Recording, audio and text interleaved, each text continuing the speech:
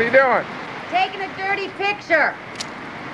The filthiest version of you I've ever seen. What's with Francis Farmer? Oh, there's an outbreak of depression around here. How about you? I'm hiding it.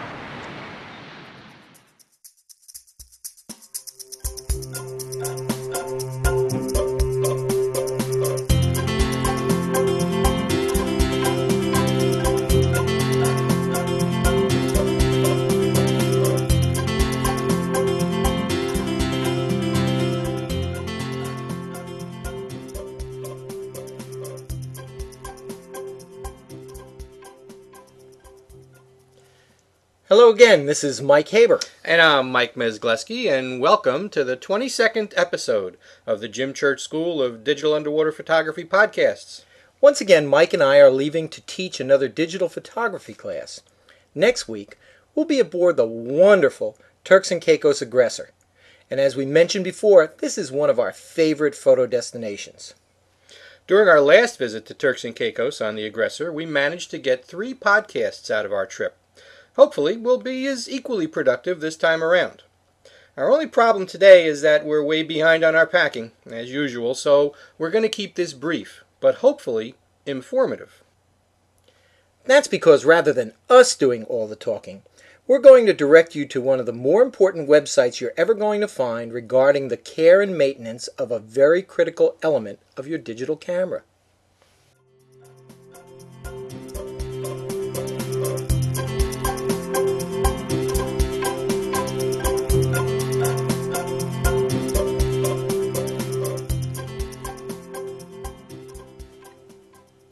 One of the inevitable byproducts of shooting with a digital SLR camera is the accumulation of dust or other foreign particles on the image sensor. Now, you point-and-shoot camera users don't have to worry about this issue because you never remove your zoom lens from the camera body.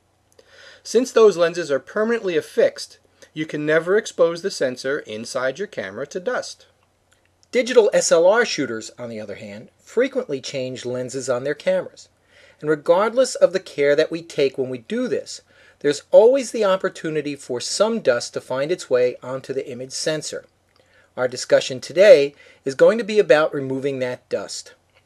But first, it's important to point out that in reality, the dust doesn't actually fall on the image sensor itself, since the sensor is covered with something called a low-pass filter. It's that low-pass filter that must be cleaned. Sensor dust manifests itself as black specks on the image that appear in exactly the same place every shot, regardless of lens or focal length. Once you get the dust on your sensor, the only way to prevent those dust spots from appearing on every photo you ever take with that camera is to remove them.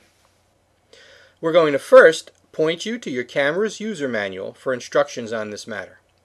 Now, depending upon the manufacturer, the manual may refer to the task as cleaning the sensor or cleaning the low-pass filter, but they're referring to the same thing. Universally, your camera's manual will describe a method of locking up the mirror and opening the shutter in a manner that avoids placing an electrical charge across the sensor. This is the preferable method of uncovering the sensor for cleaning. You should always follow those instructions. Never simply set your camera's shutter for a very long exposure to uncover the sensor for cleaning. The sensor maintains an electrical charge during those exposures and will only attract more dust and make the problem worse. Plus, you might also damage the sensor or shutter curtain during an unexpected end of that long exposure. Your manual will also describe a method of blowing the dust off the sensor using a rubber bulb type blower. The manual will warn you against using brushes or canned air. Now, the recommendation of all manufacturers is to have the sensor cleaned at an authorized service center. Well, that's all well and good, but let's say you're traveling. You can't get to a service center and there's dust on the sensor. What is it that Mike and I do? Well, we follow the manufacturer's instructions, that's what. While we're on the road, we need our cameras to be functioning, so we don't risk performing any operation that might render our camera bodies useless. We each travel with a Jato rocket air blower. This inexpensive bulb-type blower packs a nice punch and has been successful at helping remove all of the dust that we've encountered thus far. But let's say we couldn't remove everything. We go back to our prior statement of not wanting to do anything that would disable the camera during a shoot. So in most cases, we would leave the speck alone and deal with it on the image during post-processing. Then, we'd have it removed from the sensor back at home. So let's talk about back at home. You'll have two choices: do it yourself or send the camera to a service center. Now, before you make that decision, we urge you to go to the following website: www.cleaningdigitalcameras.com.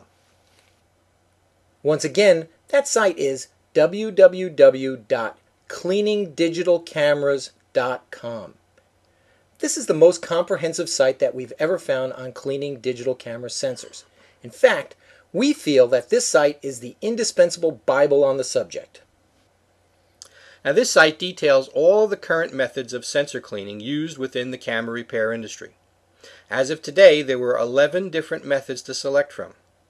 The site also describes what methods 8 major camera manufacturers utilize for their in-house cleaning. As important, there's an entire page dedicated to what not to do, as well as a frequently asked questions page. For the industrious among us, the site describes methods of making sensor cleaning tools, as well as where to buy the supplies. Once you've spent some time on this site, you may reach the conclusion that you can clean your sensor on your own camera, or you might decide that sending the camera out for service is your best solution. And whatever you decide, it'll be an informed decision based on solid information that this website provides. www.cleaningdigitalcameras.com has quite a nice technical pedigree. It's sponsored by Kurt Fargo, CEO of Fargo Enterprises, Inc. of Vacaville, California. Among its businesses, Fargo Enterprises owns Microtools and Microtools Europe, which have the world's largest selection of tools and supplies to the camera repair industry. Kurt's done a tremendous amount of research on this subject, and as a tool, this website is as valuable as anything that you might carry in your camera bag. Well, that's it for this week, and once again we're back to packing for another photo class. We'll be joined by another boat full of raving photoholics, so we can hardly wait to share some stories and images with you in the next few weeks. Until next time, this is Mike Haber and Mike Mezgleski. We're wishing you safe diving and great photos. And we'll be seeing you on the next podcast.